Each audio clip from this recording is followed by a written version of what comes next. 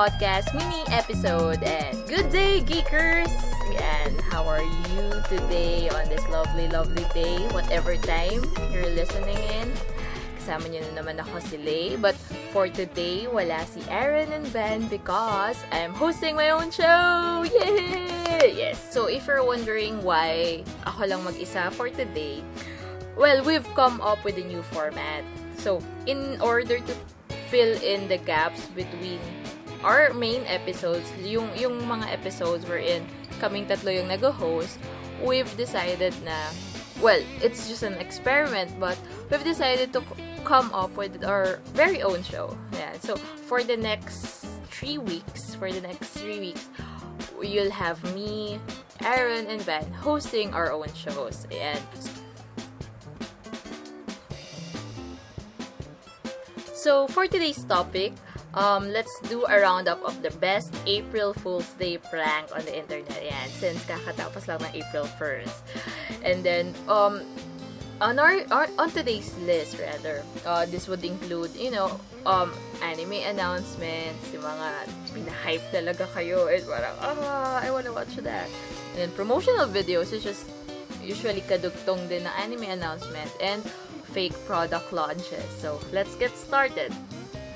On the number 1 on my list would be Dance with Devils. So, for those who are not familiar with it, Dance with Devils is an upcoming romance shoujo anime. So, it's the usual formula with the shoujo anime. You have your heroine, Ritsuka Tachibana, na napapaligiran siya ng mga beautiful boys, rather. And on this case, they're devils. So, that's why it's Dance with Devils. So, on the official website ng Dance with Devils, yung creators of the series, they've announced yung bagong anime na Wanko to Odore Dance with Dogs. So, they've used the poster of Dance with Devils, those beautiful boys. And then they've replaced it with dogs. Yeah, so they're so cute. I mean, para sa akin, okay lang na magkaroon nitong anime series na yun. And then, for our next April Fool's Day prank, it's Hanayamata. So, Hanayamata, yung story nito, it's an anime about middle school girls who started a Yosakoi club. So, Yosakoi is a unique dance in Japan. Very, very energetic. You're wearing yung summer yukata nila, but with mahaba yung flaps sa arm. Then, I'm not sure kung merong mga fans, pero yung mga napanood ko kasi they have pom-poms. So, and they're like cheerleaders. Para silang cheering squad. The way they dance, the way they cheer. So, yun. You get the picture, diba? So, sa Hanayamata, they announced na yung character na si Masaru Ofuna. Siya, sa anime, siya yung 33-year-old shop owner na mukha siyang Yakuza member is pinalitan na niya yung isang middle school senior sa Yosakoi Club. So, can you just imagine? Yung poster niya would be, yun nga, si Masaru Ofuna, kalbo, naka-shades, naka-coat and tie, and trying to dance the Yosakoi. Ayan.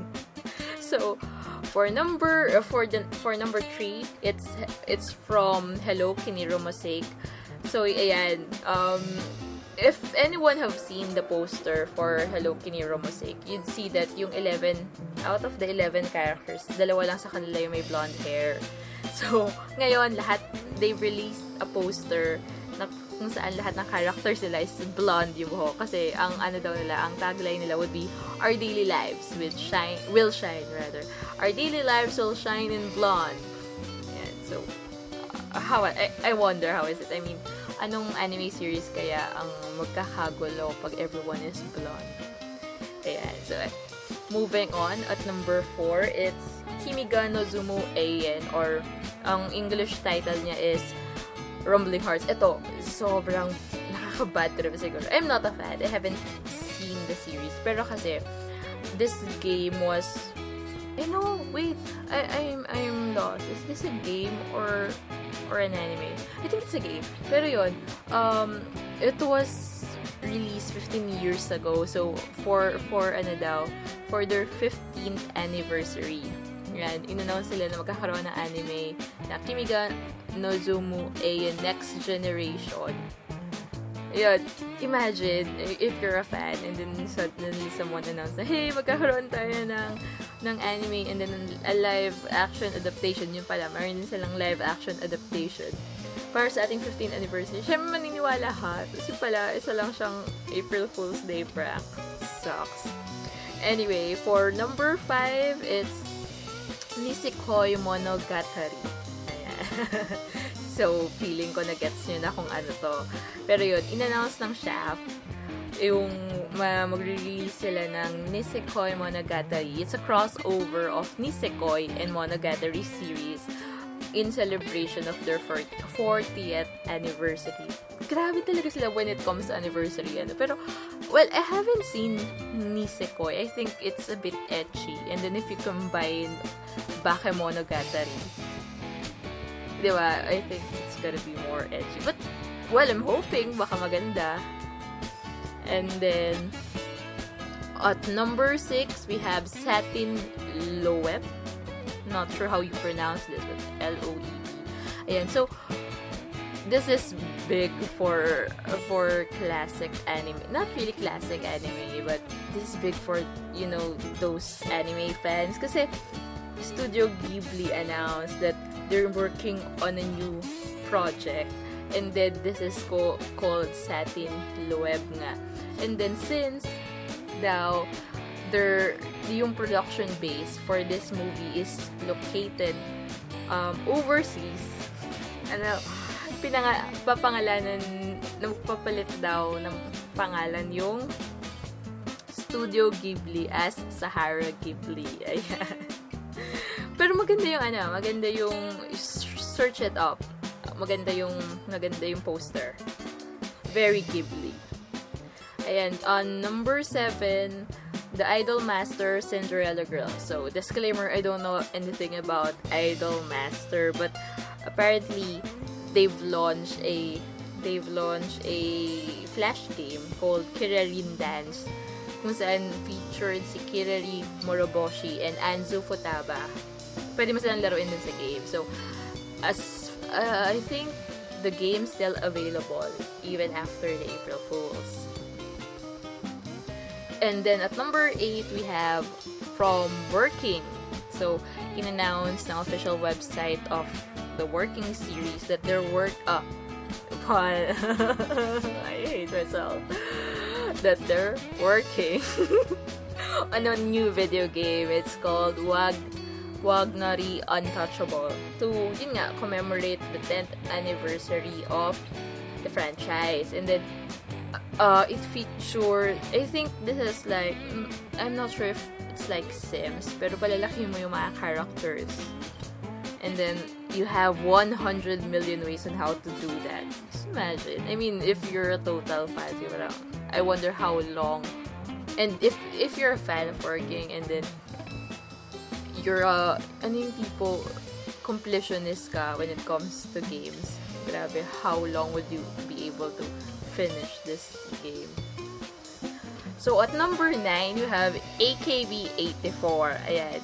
This is obviously a parody of the AKB48 group, but on this announcement, they've announced the AKB84. It's a group for Seiyu naman. So we have Kenji Akabane, Marina Inoue, Ryohei Kimura, Toshiyuki Toyonaga, Yoshino Nanjo, and Yuki Ono. Kasi daw, kaya sila naging AKB84 is because of Akabane. And then, 84 kasi 1984 silang lahat pinanak. Ayan.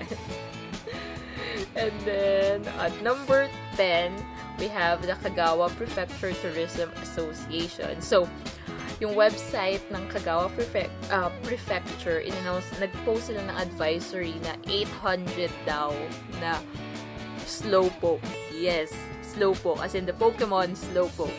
have escaped from their secret research center and they're wandering around Kagawa. Oh my god. So, all you Pokemon trainer wannabes or on all who's on the quest to be the Pokemon master, you should go over to Kagawa and capture all those 800 Slowpoke. Or just imagine.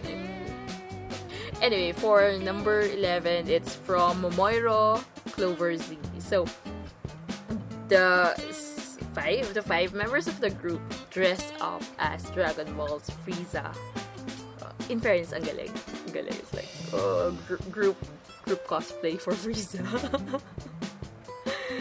And then at number 12, we have Long Phone 4.1S. Ayan. So, dahil nga, to all, I think this is targeted for all people who loves reading manga from their phone. So, nag-announce yung Komiko, which is a manga reading app, that they're giving away 100,000 free units of the Long Phone 4.1S. So, it's a foldable, long screen smartphone na pwede kayo, kung saan pwede kayo magbasa ng manga na hindi na kayo nag-scroll. Because ang tagline nga nila, the era of scrolling has ended. So, imagine carrying, I don't know how long this is, but apparently sa name pa lang, it's Long Phone 4.1S. And imagine, you don't have to scroll down when you're reading manga. Wow. Anyway, so that wraps up our top anime-related pranks. So, if you have other pranks that you know of that we've missed, feel free to send it over. Comment nyo na sa Facebook. Or email nyo lang kami, finderspeakers@gmail.com. Pero, among that list, anong prank yung wini-wish nyo sana totoo? Well, I'm hoping for the Studio Ghibli one, the Satin Luwag. Yeah, kasi in fairness, maganda yung poster. I mean, I kinda like it. And then, medyo may potential yung Nisekoi Monogatari. Siguro kahit parang wala lang, fantasy ek lang ng mga gumawa. Para lang, magawa lang yun. I think maganda siyang mapanood. Anyway, so, let's take a quick music break, and when we come back, we'll discuss more April Fool's prank.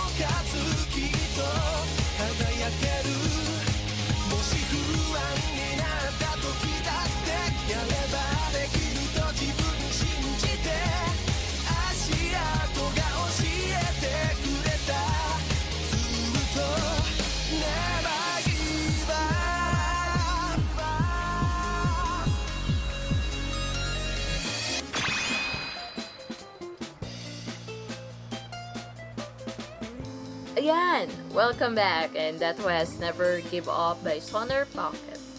As requested by NA. Sorry. Ang tagal na niya sa inbox namin. Ngayon ko lang na-play. So, sorry for the delay. Anyway, let's move on to our next batch of April Fool's Day Practice 2015. Syempre, first on the list would be Google. As we've known, hindi sila nagpapahuli sa mga April Fool's prank. So, isa nilang nilaunch. Well, technically, this is, I think, just for Google Japan. They've launched the Google Panda. It's a super cute, fuzzy version of Google Now. Ayan, so it's Panda. And parang talo pa daw niya sila Siri because it can answer your questions in a response time of 0.3 seconds. But I think that's cute. Yeah, hey, Google Panda, what weather are we having today? Like, it's gonna rain. Anyway, second, this is still from Google. Syempre, dun sa mga nakakita, Pac-Man came to Google Maps. So, yung mga streets, if you're searching for a street, instead of just plain streets, they became Pac-Man and you can play them. Sayang, hindi ko to nalaro. I mean, I was busy with work. Yeah, but it would be nice to have this once in a while. And then, another announcement, April Fool's Day announcement nila is they're launching the Google Smart Box. It's like the modern snail mail. And yun nga, meron silang neat spam filter. Moving on, I think this is define nostalgia because they've also, Google Fiber, they've announced that they're going to launch the dial-up mode para sa mga hindi naka-experience ng 90s or early 2000 life of dial-up.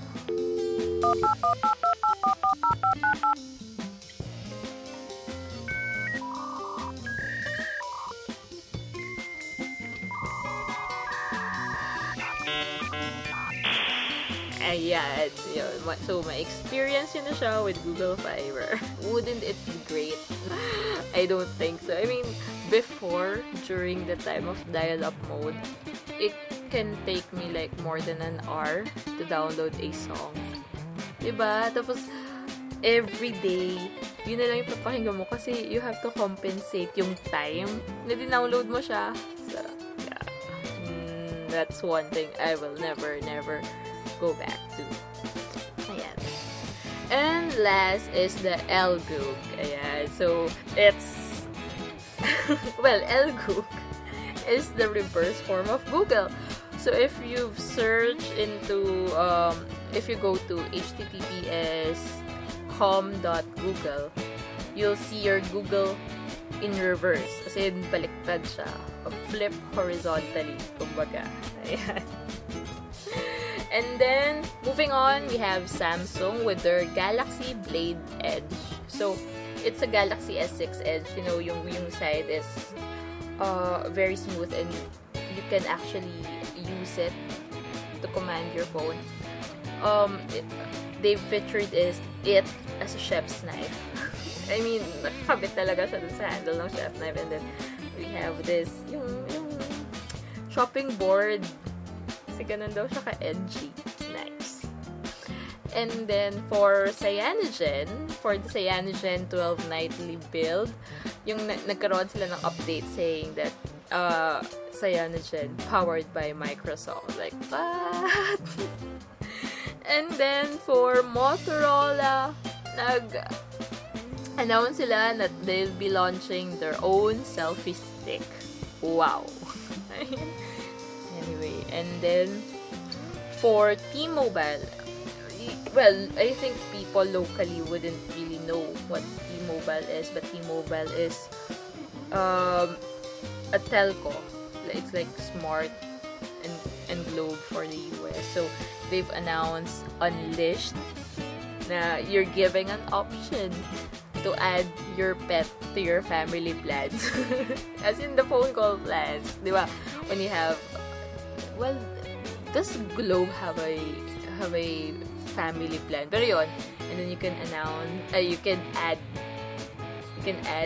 your pets on it.